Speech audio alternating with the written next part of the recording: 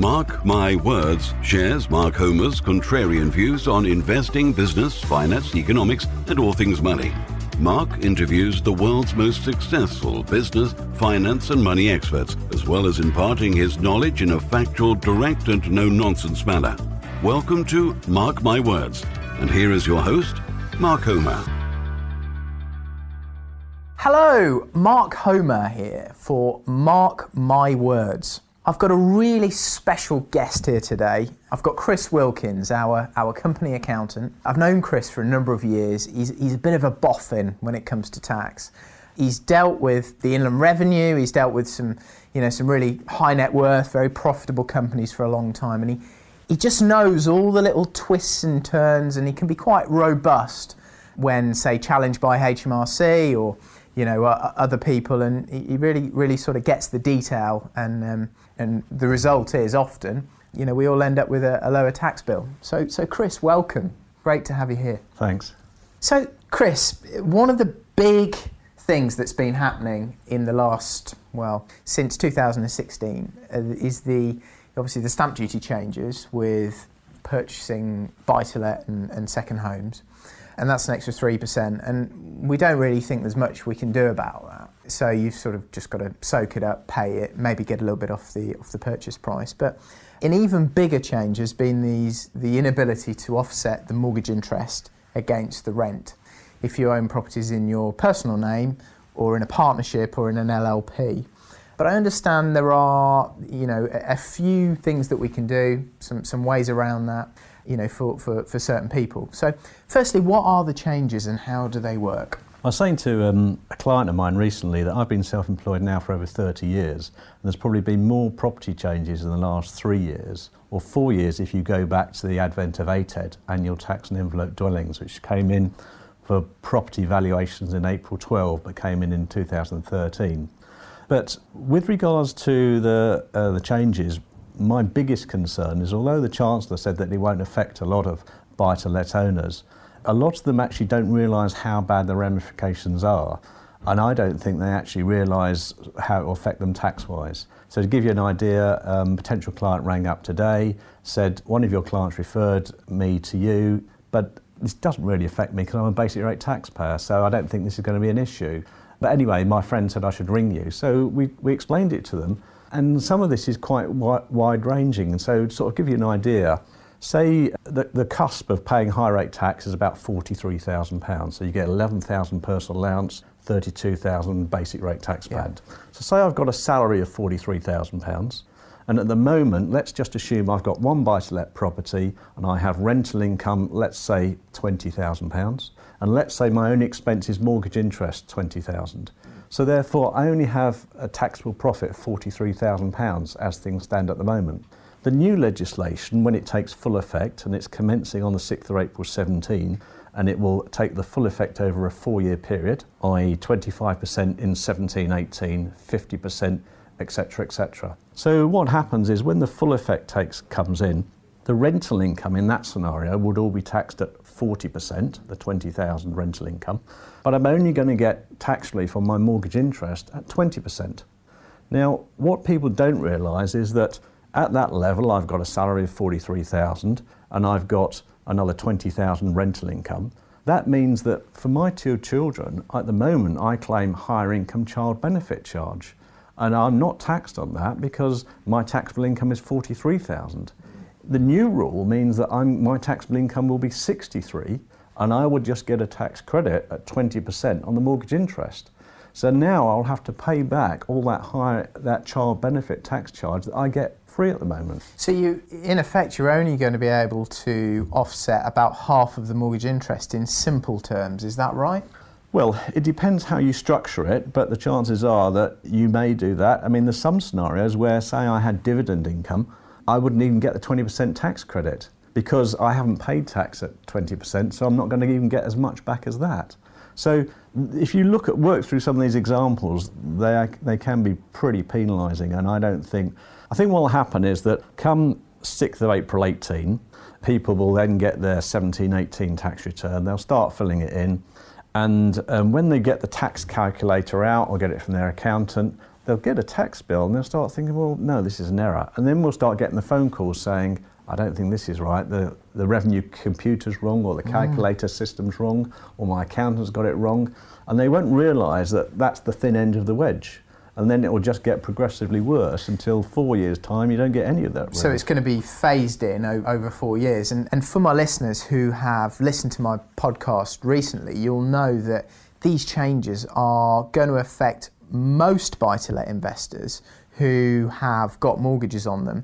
There are a small number of people that this won't affect at all. Is that right? And who are they? Yeah, so, I mean, what happens is I have a number of clients who have come to me pretty much saying, look, we need to get out of this problem, and I understand you can incorporate to get out of it. And I said, well, wait a minute, let's just work out the numbers. So what happens is obviously the best tax planning is done in advance, not in arrears.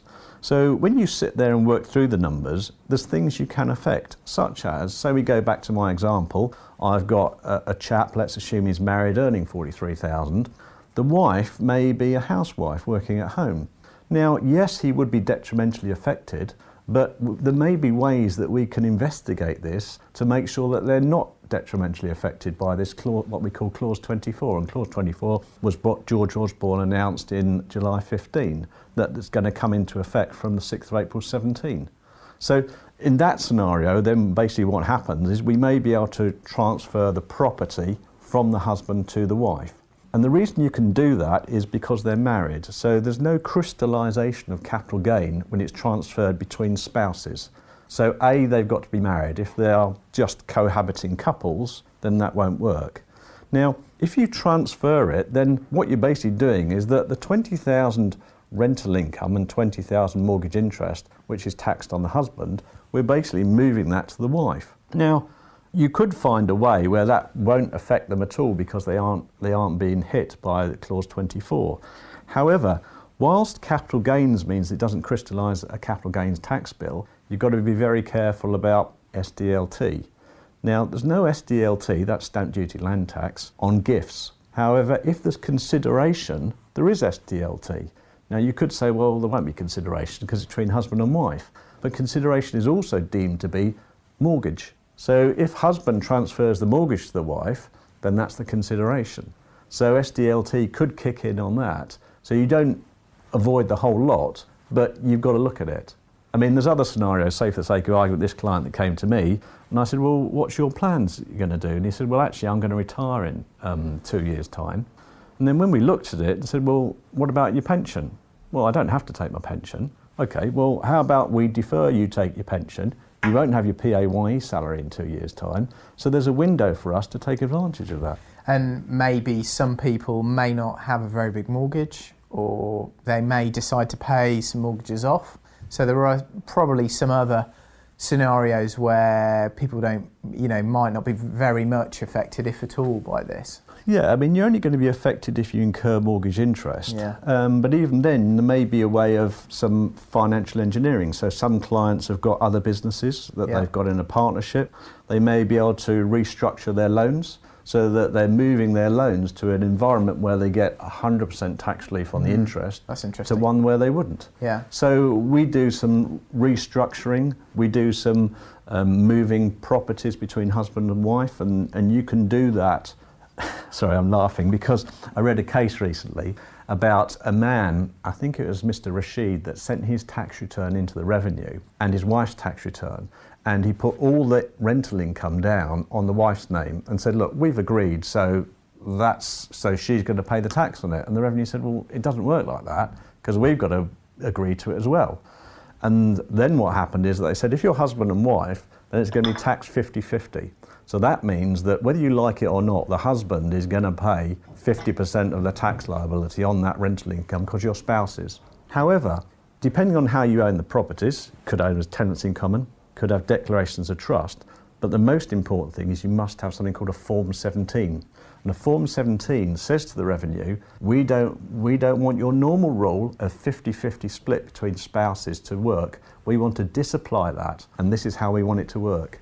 And you have to send that to the revenue within 60 days of you signing it, and so it can't be retrospective, it's got to be in advance, not in arrears. And also you have to send them the declaration of trust to justify that it's actually been drawn up properly. When did that Form 17 get introduced? Form 17 has been around for a number of years. Yeah. It's just that people aren't aware of it, and some people think that, a bit like a partnership, you and I in partnership, we can split the profits however we want. But with rental income, you can't do that. You can't say it's got to be the beneficial owner. It's got to be the one taking. So if you've got a property-owned tenants in common, you might have, the man who owns 70% of it and the wife who owns 30%, or vice versa. And then, there'd be some sort of declaration of trust between the two of them, which would identify that split, and the Form 17, which needs completing.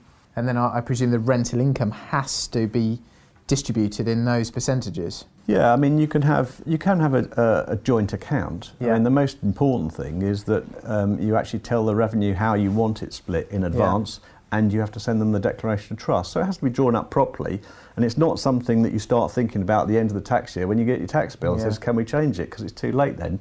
So you could do it for the following year, but you can't do it for the previous year. Clearly, here we're talking about spouses, and it's quite easy to move equity or beneficial interest between spouses without stamp duty or CGT because they're married. Apart from stamp duty on the mortgage. Apart from the stamp duty on the mortgage. But if you were talking about two business partners, or maybe you're going to transfer your properties to a limited company, can you just transfer them without paying capital gains tax and stamp duty, or is it liable in the first instance, or are you liable in the first instance? Well, the general rule is that, let's just say I want to give my property to my son. So I've got a buy-to-let property, I'll give it to my son. I say, look, don't worry, don't give me any money. The revenue will say, yeah, of course you can do that, but it's because you're connected parties, whether he pays me any money or not, the transaction is deemed to be at market value. And so therefore, if you work on that assumption, if I transfer properties to my limited company, I'm connected. It's my company and my property. Therefore, the market value is deemed to be the sale price. Then what you have to do is work out what the capital gain is. So the capital gain will be the market value less the cost.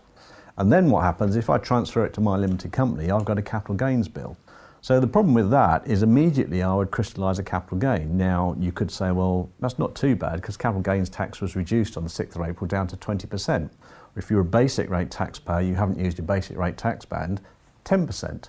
Well, to start with, the 10% is only on the unused element of the basic rate tax band, then you're into 20%. But more importantly, they didn't reduce capital gains tax from the rate of 28% for residential property. So you're still paying the full 28% whack on residential, not on commercial property, but on residential, unlike every other asset that you make money out of or capital gain on. Yeah. Correct. So then what you've got to do is see if there's a way to actually make sure that you don't crystallise the gain, because if you crystallise a gain at 28%, so roughly speaking in London, they say that London property prices double every 10 years. Yeah. So you get the classic scenario where a lady might have bought a property in the 60s for £13,000, it might be worth hundreds of thousands of pounds now. In London could be millions. And then you think, well, wait a minute, I'm just moving a property from me to my company, so I actually haven't got any cash spare to pay a tax bill. And the last thing I want to do is crystallise a tax bill. So the question then is, how do I avoid the crystallisation?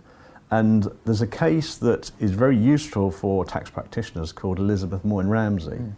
And what that basically does, if you work on the precedent that you're going to create a capital gain, then the point is that you would like to try and invoke something called Section 162.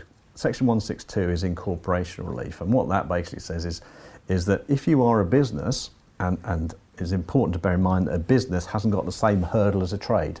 So trade is defined in the Taxes Act, a business isn't. Now, if you are a business, then you can claim Section 162 incorporation relief. But the question is, what is a business? So if for the sake of an argument, I say, well, look, I've got one rental property, I work full-time, I'm an accountant, well, the revenue would always deem that to be an investment property, not a trade and not a business. So therefore, it cannot ever be Section 162. I can't invoke that. However, I've got some clients that have got 50, 60 properties. They've got full-time staff, they're working on them. Well, then that is a business. So the question is, from there to there, where are we on that scale, and whereabouts does it trigger a business? If it triggers a business, then you can invoke Section 162, then you can move the properties from you personally to your limited company and not crystallise a capital gains tax bill. So that's quite interesting, isn't it? Because I think herein is we're sort of getting to the nub of the issue. This is the magic, isn't it? We know there are a lot of people who have got properties in their own names, and you know these properties are probably historical. They're usually buy-to-let properties, so they're caught in this trap where, you know, Clause 24 says that over the next 4 years they're not going to be able to offset all of the mortgage interest against the rent. It's going to get progressively worse each year. But what we would quite like to do is to transfer those properties from their own names to a limited company. And I think you're giving us a potential route to do that without incurring capital gains tax. Yeah. So what you've got to bear in mind is that I personally think that Moyne Ramsey at some stage will be challenged. There will be other cases coming through.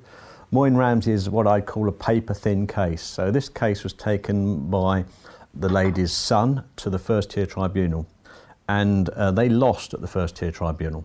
So to give you an example, it's a block of flats, 10 flats, and what happened is 5 of them were let at the stage. Now, the contention was that Elizabeth and her husband spent 20 hours a week, which is a high hurdle.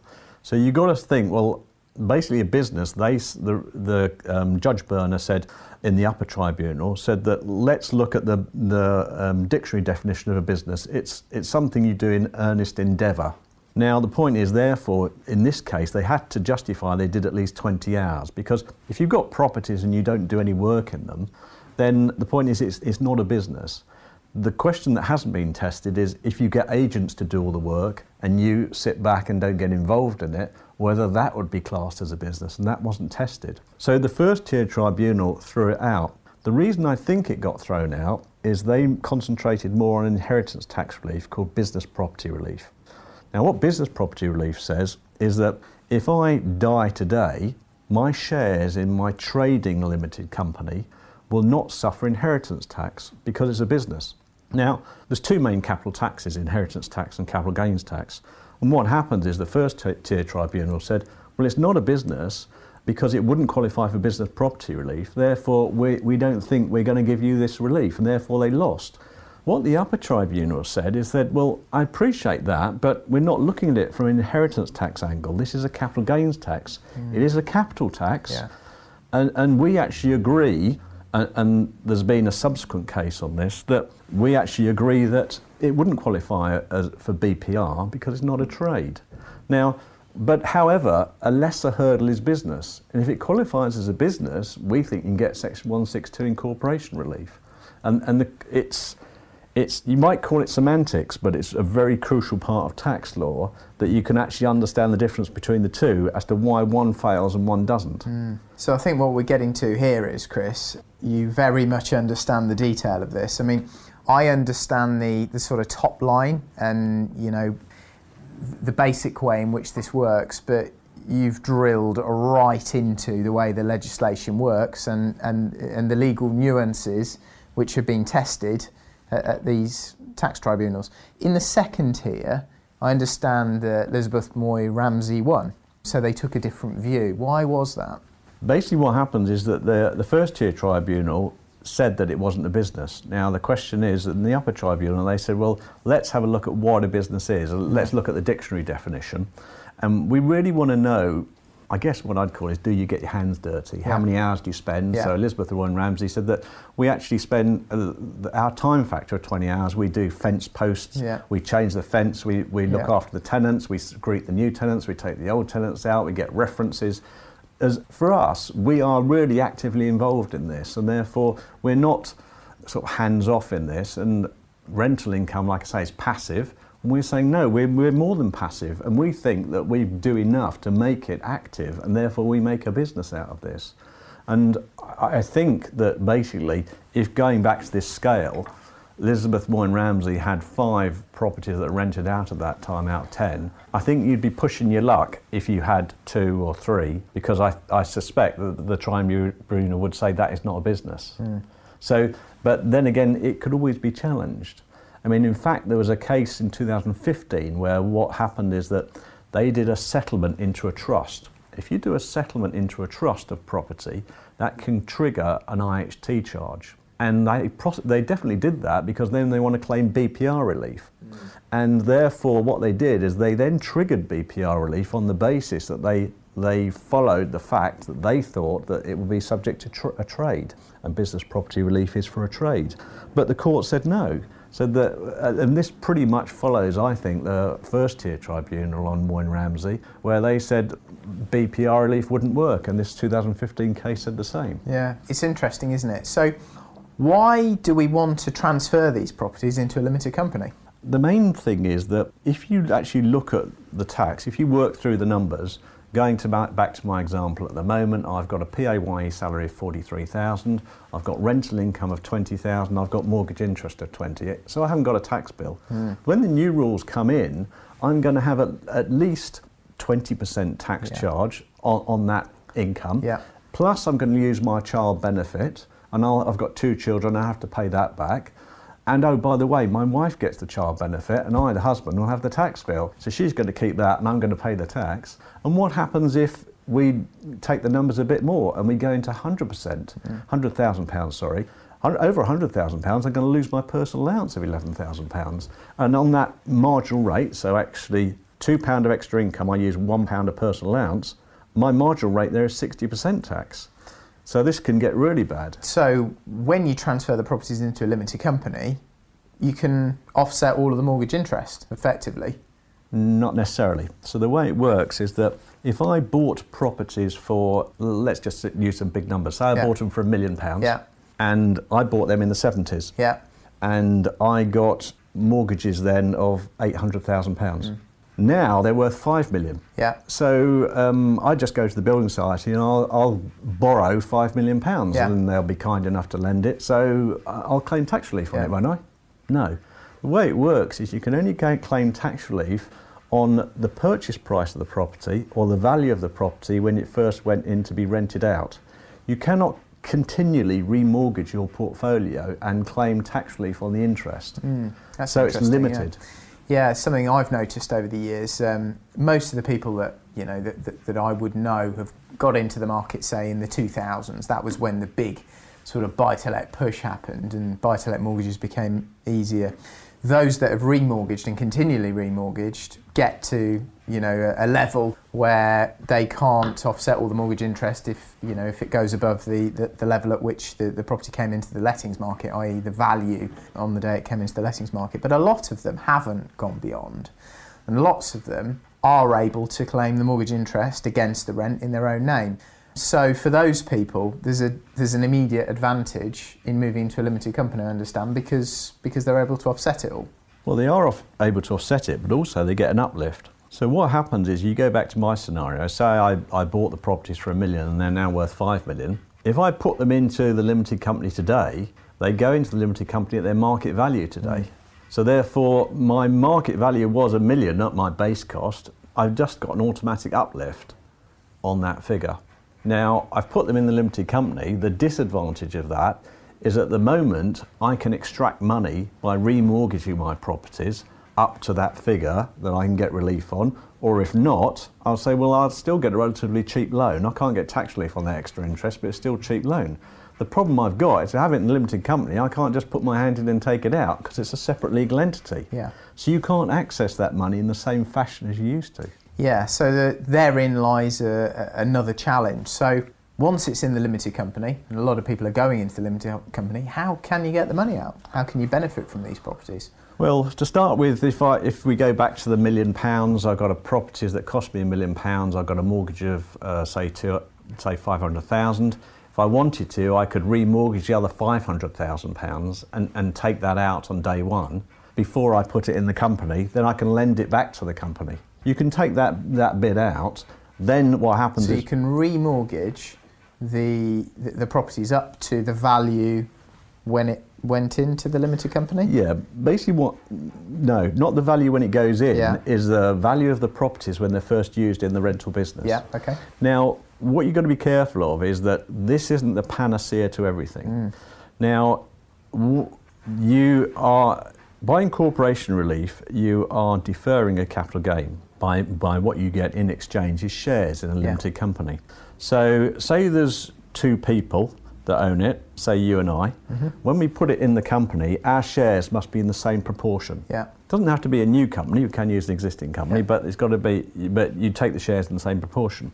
Now, what happens is that by putting the properties in the company, you've got to make sure that there is equity in there. If there is no equity in there, they can't give you shares back because you're not actually giving them anything. So to start with, you could actually crystallise a capital gain on yourself irregardless of Section 162. So you've got to look at the scenario to start with, because there's two main things. What we haven't touched on is Section 162 is incorporation relief to ensure that the capital gain doesn't crystallise. But you could have the crystallisation of SDLT. So that's coming on to the next point. So you'd have the stamp duty on the transfer plus 3% because these are buy-to-let properties. Commercial properties wouldn't attract the same stamp duty.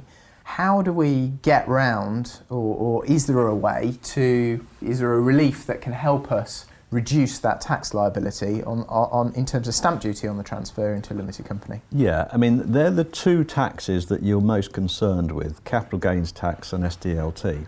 And the thing about SDLT is what happens is that there are certain reliefs, but only if it's a partnership. So what happens is that if you are a partnership and you transfer the properties into a limited company, you can get a relief from the revenue. And what we normally do is we get advance clearance of the revenue. Okay, so you write them a letter and say, this is what we're about to do, and these are the circumstances. Do you agree? Can we transfer them? Yeah, and I understand you do that for the incorporation relief as well as the stamp duty relief, which I think is it the Finance Act 2003, paragraph 15.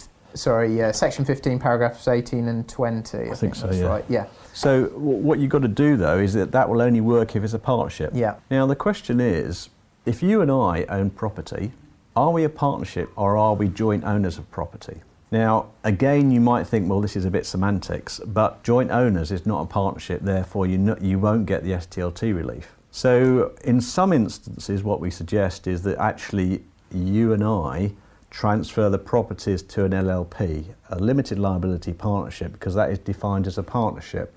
The accounts are filed at Companies House, you have to prepare financial statements, and that is a partnership as defined. If we have them together, we might be joint owners, so you might put half of that rental income on your tax return and I might put half, rather than doing a partnership set of accounts. And the difference is one would get SDLT relief and one wouldn't. But sometimes joint owners do get SDLT relief. Yeah. Under what circumstances? So what we do is that we've got sometimes it comes down to the presentation to the revenue. Because what you've got to do is you've got to steer a path to make sure you qualify with Moyne Ramsey, Section 162, but also you qualify with SDLT relief. So you've got to explain what the partners do in the business, why they should get that relief, why they're eligible. So to give you an idea, say you've got 10 properties in Scotland and I've got one property in Kensington. Same rental income, so therefore we'll both qualify. Well, no. The reason is because I'm not running a business because I've got one property. It's not the size of the rental income that's the difference, it's am I running a business. So the amount of time you spend in it, what you do, are you doing refurbs, are you talking to tenants, are you collecting rent, all that stuff that makes it a business. So the quantum isn't the important thing, it's how involved are you, how many units, how many properties, and like I say, you've got to have at least 5 from the Moyne Ramsey case. And then with the SDLT, the only way that will work is you must be partners, so there must be at least 2 of you. If there's one of you, it doesn't work. It's a problem. So some people are moving into LLPs first. Say you've got one individual, can they potentially transfer into an LLP for a period of time and then subsequently, I think it's 3 years, maybe move to a limited company? Well, to start with, you've got to be careful that you don't crystallise another tax because an LLP needs 2 members. So you must have at least 2 of you, you must be in partnership. If you put the properties in there, you've got to have some considerations on capital gains tax, who's going to own the properties. You may have seen that on some of the property websites, there's these businesses that say, well, actually what happens is that you can transfer them in, not tell the mortgage company, and basically it's a declaration of trust. And what they're saying is that we're moving the properties into a partnership or a limited company. That's the beneficial owner. I who have the mortgage in my name is the nominee. Yeah. So with a lot of these things, you've got to be slightly careful, because whilst I'm talking from a tax angle, you've got to bear in mind that if I put the properties in a limited company, the limited company has then got to take the loan. Yeah. And with some of my clients, you may know more, but some of my clients are coming back and saying, well, I've gone for a commercial loan, but they want a capital interest repayment, not just interest. Yeah. And with my buy-to-let mortgage, it was interest only. So I'm trying to avoid a tax bill, and I've crystallised a capital repayment mortgage, which is worse for me. So I can't now have the same funding levels and the same gearing as I used to have. So I've got a bit of a problem on that. And sorry, but I'm in a 5-year fixed rate mortgage. And I think, you know, therein lies, you know, a good reason to get around a lot of lenders and to form a relationship with a commercial lender. I know years ago, as we went through the credit crunch, we were using buy-to-let mortgages probably 2009, 2010, but the credit crunch forced me to get around a load of commercial lenders and to build some strong long-term relationships. And what I found at that point was the rules are the rules when you start, but when you've been with them a few years, the rules change because they've got all that history, they've seen you've behaved, they get to know you, they come and meet you, all that sort of thing. And I know with our portfolio, you know, which you've transferred, Chris, we've just decided to you know, we've done a deal with a big commercial lender, and they've transferred the whole lot, done us a new loan, and actually we're paying less in interest than we were previously. I think the overall repayment may be slightly more because it is capital repayment, but some of them, specifically the lender that we're using, it's almost interest only. There's a portion on repayment, but most of it's interest only. Can you go in as a new borrower with that lender and get that? Probably not. Yeah. But with time that comes. So, you know, I do think there's a lot of value in getting to know one or two banks and doing deals with them over and over again, rather than just sort of going down the high street and being a bit of a rate whore or a kind of bank, a mortgage whore. Yeah. I mean, you've got to sort of really wear a lot of hats when you look at this stuff. I mean, I had a client that, prospective client came to us and said, oh, my accountant's done this Moyne Ramsey and it's all fantastic. And I said, oh, right, okay. Can I have a look at your tax return? Sent me the tax return for the previous year, and he'd got rental losses. Now, by converting your rental accounts into a limited company, what happens about the rental losses brought forwards? So he had a bundle of losses that now he can't utilise in the company. See, you've really got to soak those up, haven't you? Yeah. Before, I know you were, quite bothered about us soaking us up before we did. Yeah. Yeah, because you can't transfer an individual's rental losses into a limited company, you see. Now, unless you actually investigate that, the client you may have done them a disservice because you've saved them one problem, but you've actually not soaked up. Those losses are sitting there. They're not going to go anywhere. You may as well just use them up first. Yeah. And in some instances, it may be beneficial because, like I say, they may trigger early redemption clauses on the mortgages. You may want a bit of time. And some of my clients, because, as I said, the legislation is coming in over 4 years, the first year, only 25% will take effect. So what that basically means is 75% of the mortgage interest is under the old rules, 25% under the new rules. And some people might say, well, actually ride it for a year because that's not going to be that badly affecting on my tax bill. To soak up some more rental losses, some trading losses, which is important because they can be significant, especially if you've used capital allowances over the years and had refurbs and other stuff which has created losses, yeah. So just back to the point that we were making on the limited company and how you extract money. Tax is generally more in a limited company, but I understand it's reducing and there might be some allowances that we can take advantage of. I wouldn't say tax is generally more. I mean, if you look at corporation tax, when I was a trainee, bearing in mind I've been self-employed for over 30 years now, I mean, the highest rate was 30% of corporation tax. And there was two rates. There's a highest rate and a lower rate. And then you got associated company rules and things like that mitigated that or made you be aware of what rates you had in to pay. But nowadays what happens is a flat rate of 20%. Now, 20% corporation tax is payable by all companies, irregardless of the size of the company. And the basic rate of income tax is 20%.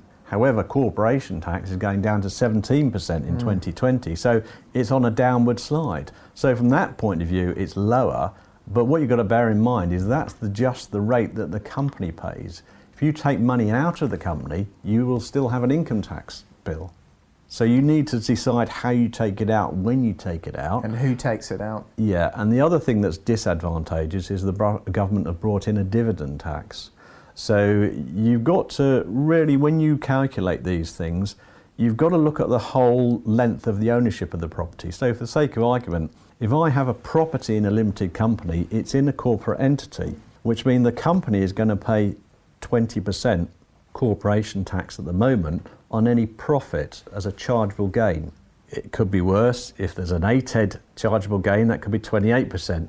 And I can explain ATED later, but these rates could be quite penalising. So then the company pays that. So say I've got a property in there for £100,000, which is the cost of the property, and say I sell it for £200,000, the company is going to pay 20% on £100,000. So out of that 200, I'll be left with 180. Then I've got to get the 180 out of the company. Well, if I pay it by dividend, I'm going to be into the highest rate of dividends. So these things can get quite penalising.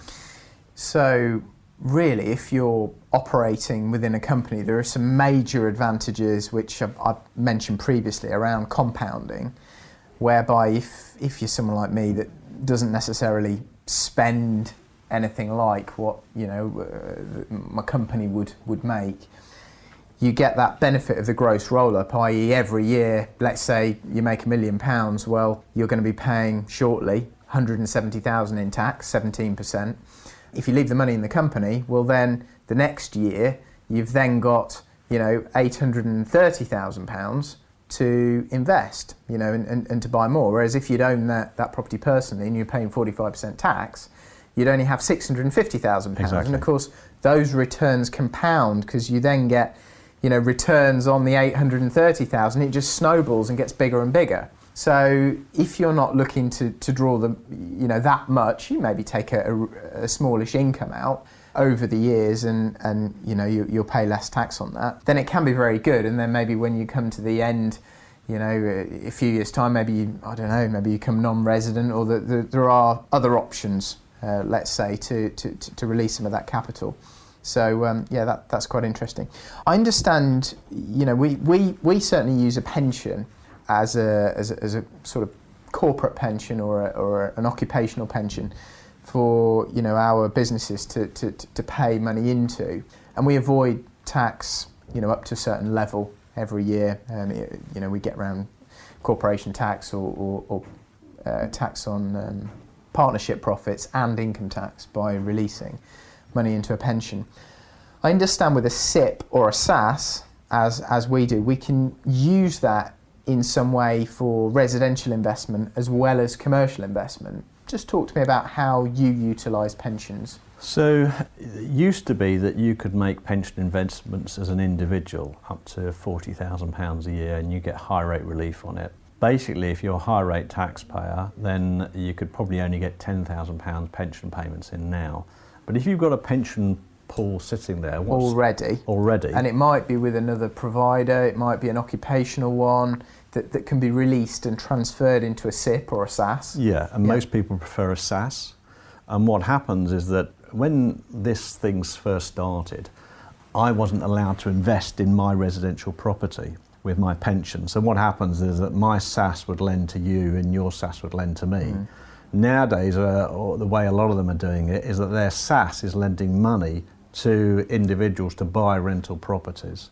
And then what happens is, given certain parameters, that the SAS is allowed to do that, and then it's just another form of lending that will be available to you. And with a SAS, you can actually borrow money, from it, or your limited company can borrow money from it, up to 50% of the value of the property. Yeah. So that is a way to buy a residential property.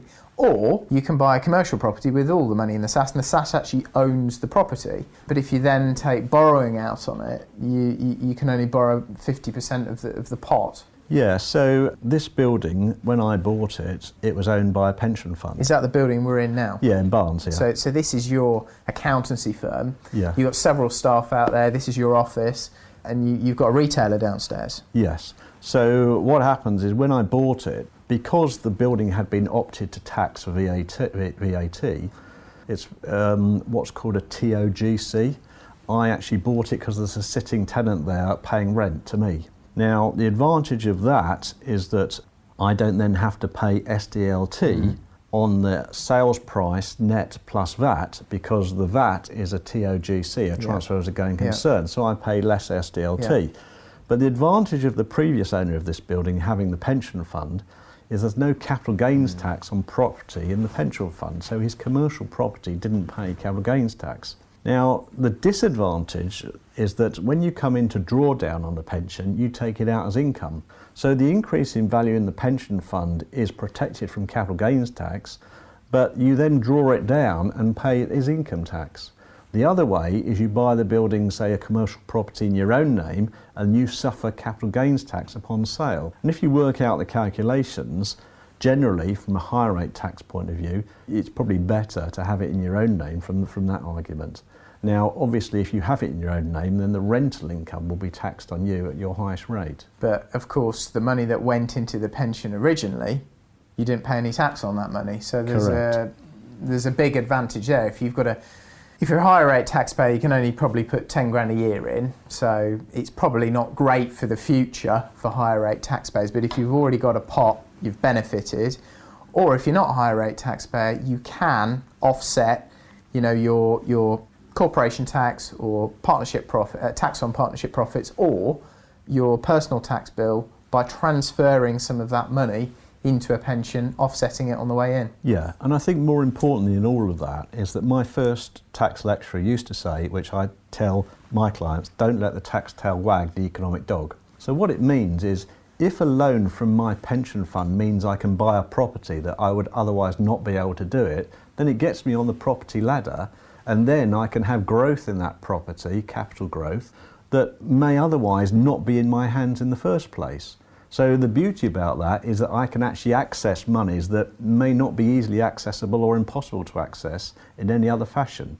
The only thing I would say is a slight fly in the ointment is in 2016, the government said that if you buy a property with the primary view of making a gain on it, this may be subject to income tax, not capital gains tax, which basically has turned its head on the approach before. And you've got to be very careful when you buy the properties. And I've seen articles where they say, well, if I buy a property, do it up prior to selling it, then there may be an argument that is the value of the property prior to me doing that is valued at that date, and everything since then is going to be subject to income tax. So there's some different angles, and when we first started this conversation, I said there's been more property changes in the last 3 or 4 years. That is one of them, and property is definitely an area that's being tackled really aggressively. Yeah, we've noticed this, and it just highlights the need to really understand the rules beneath it, how the changes have affected you, and just sit down with a good accountant to get them to go through your full circumstances, because everyone is so different. Look at all the places you get income from, where you're making your capital gain through. Is it through business? Is it through property? And how is it all arranged? And you're probably going to need to rearrange quite a lot of it to make it most tax efficient. Yeah, I mean, a lot of it is people say, well, how do you know so much about property? Well, I say, look, it's really horses for courses. You have accountants, some accountants do horse racing accounts, some of them do local councils accounts. We just do loads of property, and the more you do, the more you concentrate on it, and then you get into revenue inquiries. Yeah. I mean, that's when the rubber meets the road, isn't it? Yeah. I mean, to give you an idea, I'm actually bringing horse racing into this, but you may remember Lester Piggott. Now, Lester Piggott, the Inland Revenue alleged that he was getting cash on some races, and therefore he had something called a COP 9 inquiry, Code of Practice 9 inquiry. That's quite a big one, isn't it? Yeah, so a Code of Practice 9 is about as tough as you get, and we had one of those with one of our overseas property clients, and the revenue come here. In this case, they were based in Wolverhampton. They come here. Sometimes they record it, sometimes they don't. They have very wide-ranging powers. And those type of inquiries are extremely detailed. They drill down, and generally they're very complicated, very expensive, and it could go badly wrong. Fortunately, this one didn't. But you have those type of inquiries, then you go down, and you really sort of see the mettle of your accountant really as to whether they can do that. And if they haven't got previous experience of that, it could be dangerous. So in this case, that inquiry came where their accountant had it, got it up to the start of the inquiry and said, don't want to do it, it's beyond me. I mean, you specialise in these kind of inquiries, don't you? You've been through a lot of them, and you've learnt quite a lot along the way, haven't you? Yeah, I mean, we touch wood, we haven't lost an inquiry yet. I mean, we just won one, which you may be interested in, last month, which is a first-tier tribunal level. So that's the sort of like the first level of Moyne Ramsey. The upper tribunal is the High Court level, and that's a judicial president level. And then what happens is that you have any cases that you state, legal cases, are subject to judicial precedent. So if you can find one in a higher court, so you may remember that you and I had a discussion with a barrister about capital allowances. Yeah. We found a House of Lords case that we put to him, and he said that would trump the revenues case. So what you've got to do is find a case that is what I call on all fours. So it's got to be the same circumstances, it's got to be pretty much exactly the same, and you can cite that to the revenue. And if you cite that, so in this first tier tribunal case, this was going on for 3.5 years. There was 2 different inspectors, the inspectors changed. It actually went on where the revenue, sometimes with capital allowances, they refer that to a specialist department called the Valuation Office Agency, the VOA. And there's certain bits of the revenue where the inspector says it's not my skill set and I will pass it over. In this case, they pass it to the VOA. Sometimes you get things for the valuation of shares, the valuation of properties. This one was capital allowances. So at stake was about £170,000, and it's a case of whether the capital allowances could all be tax deductible. Now, the revenue will have the revenues view, the revenues approach, but whether that accords with case law, your facts, doesn't necessarily mean it's the same thing. So they would take a stance, we would take a stance, and then what we've got to do is try and prove to the satisfaction of, in this case, the revenue, that we win throughout. Now, in this case, both inspectors said, well, we don't think you are, so you're going to win, so we'll pass it to the VOA. We then dealt with the VOA and we weren't getting very well there. So you can, what's called state a case. So you can ask for an inspector to review the case. And what you've got to do is go through the procedures of the revenue to make sure you follow it through, but also that you can show that you've exhausted all their routes to get it checked. So if you go to, for the sake of argument, you're not happy with the revenue, you can use an adjudicator. But the adjudicator won't actually give you an answer unless you've exhausted all the revenues mechanisms first. So we go through that, and then what happens is that we didn't get anywhere, so we referred it to the solicitor's office of the revenue. And the solicitor's office came back and we didn't win that either. So then you can ask for something called ADR, which is Alternative Dispute Resolution. And we've been more than happy with the way this has resolved in the past. We've done ADR probably 3 times. So the way that works is that the ADR officer is an Inland Revenue employee, but completely independent of this. They're from a different part of the country often. In our case, I think they came from Southampton. And they will actually view it with the idea of forming some reasonable judgment and then say, look, if you go through this, we think that put your cases and then we'll try and mediate. And we've had some very good results. And the reason I like it is you actually see, in the old days you could meet the inspector. Nowadays, all your correspondence goes to Bootle. Bootle then sends the correspondence around the country. The chances are that your inspector may not be the chap down the road, he could be geographically miles away. So then we have them in the office here, the ADR officer comes here, and we actually sit down and we thrash out the problems. Now, from that point of view, you can then, if you're a solicitor, sometimes you can say, well, the great thing about taking a case is disclosure. When I get to disclosure, I see what the other side's got, they show me their hands. ADR's a bit like that, because you can sit there and you can talk about it, then we come in the room here and we'll work out our numbers, the inspector will work out different numbers, see if there's some way that you can actually resolve matters. In that case, the inspector and the VOA officer wouldn't actually change their view. So we went to the first tier tribunal and we put our case at the first tier tribunal, and fortunately, because our case was so strong, despite everyone rejecting it, so far, we stuck to our guns because I knew the case law. And there, at that stage, what happened is that the first tier tribunal, the inspector who was dealing with this, which is a completely different solicitor's office, in this case in Bristol, dealing with it, they said they weren't prepared to take the case because they'd lose. So we won, and we got the 170 grand. Brilliant. And I think that's a testament to the effort and the time that you put into these inquiries, and the experience that you've got with them. You've touched on another point there, and something that we've used over the years quite a lot, which is capital allowances. I mean, capital allowances are very, very powerful, can be. Just explain what they are and what sort of property you can claim them on.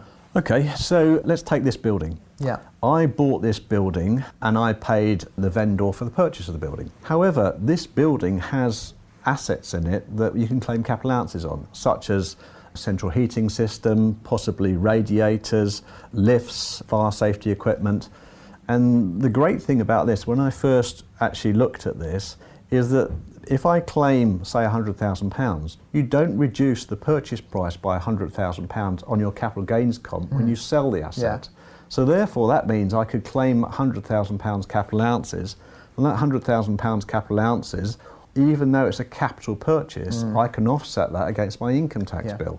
Now, what you can claim is generally you're pretty okay on commercial property, and we've done one with a hotel, and because the vendor or the seller nowadays hadn't claimed capital allowances, you could make an enormous saving on this because the hotel was so big and the client had enormous capital allowances that they can claim. So roughly, what was the purchase price? Purchase price was about 2.5 million, and the capital allowances was £750,000. Okay, so significant. And a hotel or something like that. So about maybe 20% roughly on average? Yes, but the point is that the 750 is all subject to income tax relief. Yeah. So generally speaking, what happens is you'll need a capital allowances consultant to do that, and they would actually normally have two pools. You'll have a general pool and a special pool. Yeah.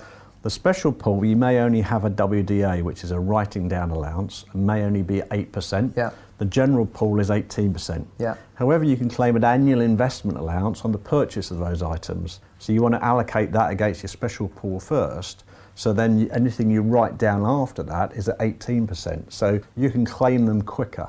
So in just simple terms, for everybody who's listening, you often get about 20% of the purchase price in capital allowances. So let's say on that hotel, ordinarily, it depends how much, plant and machinery items are in the building, but let's say you get about 20%. Let's say in that instance, 20% would be £500,000 of the £2.5 million purchase price. And then if you do works to the building, you may then have an additional claim. So if that was held in a limited company and you had, let's say, £500,000 worth of allowances, and then you managed to, say you had another 300 grand's worth of works which were qualifying on plant and machinery, you might have about £800,000 worth of capital allowances which you could claim against the corporation tax. So that could be about £150,000, £200,000 saving. No, not quite, nearly. Yeah. The way it works is, to start with, you've got to be very careful. There's a special rule that if you've got a group of companies, you can only claim one AIA in the group. Yeah. So you can't claim. So an AIA at the moment, the annual investment allowance, is a maximum of 200,000. Yeah. So if I've got 3 companies in my group, I can't claim 200, 200, 200. Yeah. I can only claim 200 in one to start with, and you can only claim AIA in the year of purchase. Yeah. After that, it's a writing down allowance. So I'd be only able to get a maximum of 200 in that year. And if there's other companies in the group that have claimed it, then I can only claim the balance of that 200 that's been unclaimed. Then you claim WDA. Then you claim. So say in that scenario where we've got, say 900,000's worth, you claim the 200, but then the subsequent year you can then get a part of 18% of 700. 700, and then in the year after you can get the remainder of the remainder, and you can keep claiming it until it's all been used up against corporation tax. Is that right? Yeah. Yeah. And if you bought it in an LLP, you could claim all those allowances against personal tax. Well, Sort of. You've got to bear in mind there's a sideways loss relief rule. Yeah. So if I've got a loss in my LLP and I'm also a sole trader, then I can only sideways loss relief. Okay, interesting. Well, Chris, it's been absolutely fascinating listening. I've already learned. I mean, we've been doing business together. You've been our accountant for years, but every time I talk to you, I learn a load of new stuff because your knowledge is vast. Lots of people out there will want to, they're looking for an accountant to help them with these new changes and other things like capital allowances. I know you tend to deal with people a little bit further in their kind of, down the road, and maybe they've already got a portfolio, maybe they're already paying some tax, because you're not the cheapest accountant, but that's probably because you know your stuff and you're able to make use of all of these reliefs. If people want to get in contact, how do they do that? How do they get hold of Chris? Well, what I normally say is that on our website, Wilkins Southworth, we've got a website. We're based in Barnes, which is www.wilkinssouthworth.co.uk. Yeah. But I mean, what I normally say is horses for courses. You will always find a cheaper accountant, and there'll be a more expensive accountant. You've got to find something appropriate for you. So if you remember the conversation that we had with the barrister, he said that basically to take it to first tier tribunal would be £25,000 on that case. In this one, what we did is we did one letter, 5 pages, and the revenue pulled up straight away and didn't want to take it further. So if you know your stuff, you may be able to save problems down the line. So what happens with our clients, we have a fee protection insurance. This client paid a couple of £100, and for our fees over 3 years, including the ADR, Alternative Dispute Resolution, and the first tier tribunal, it was about £25,000, all covered by fee protection. So which is very powerful, isn't it? So for the princely sum of a couple of £100, it was all covered. Yeah. So that's the benefit of a lot of these schemes nowadays. Chris, it's been fantastic. I've really enjoyed this session. I know the listeners will have got a lot of value from this. So there's nothing more for me to say other than it's been Mark Homer for Mark My Words.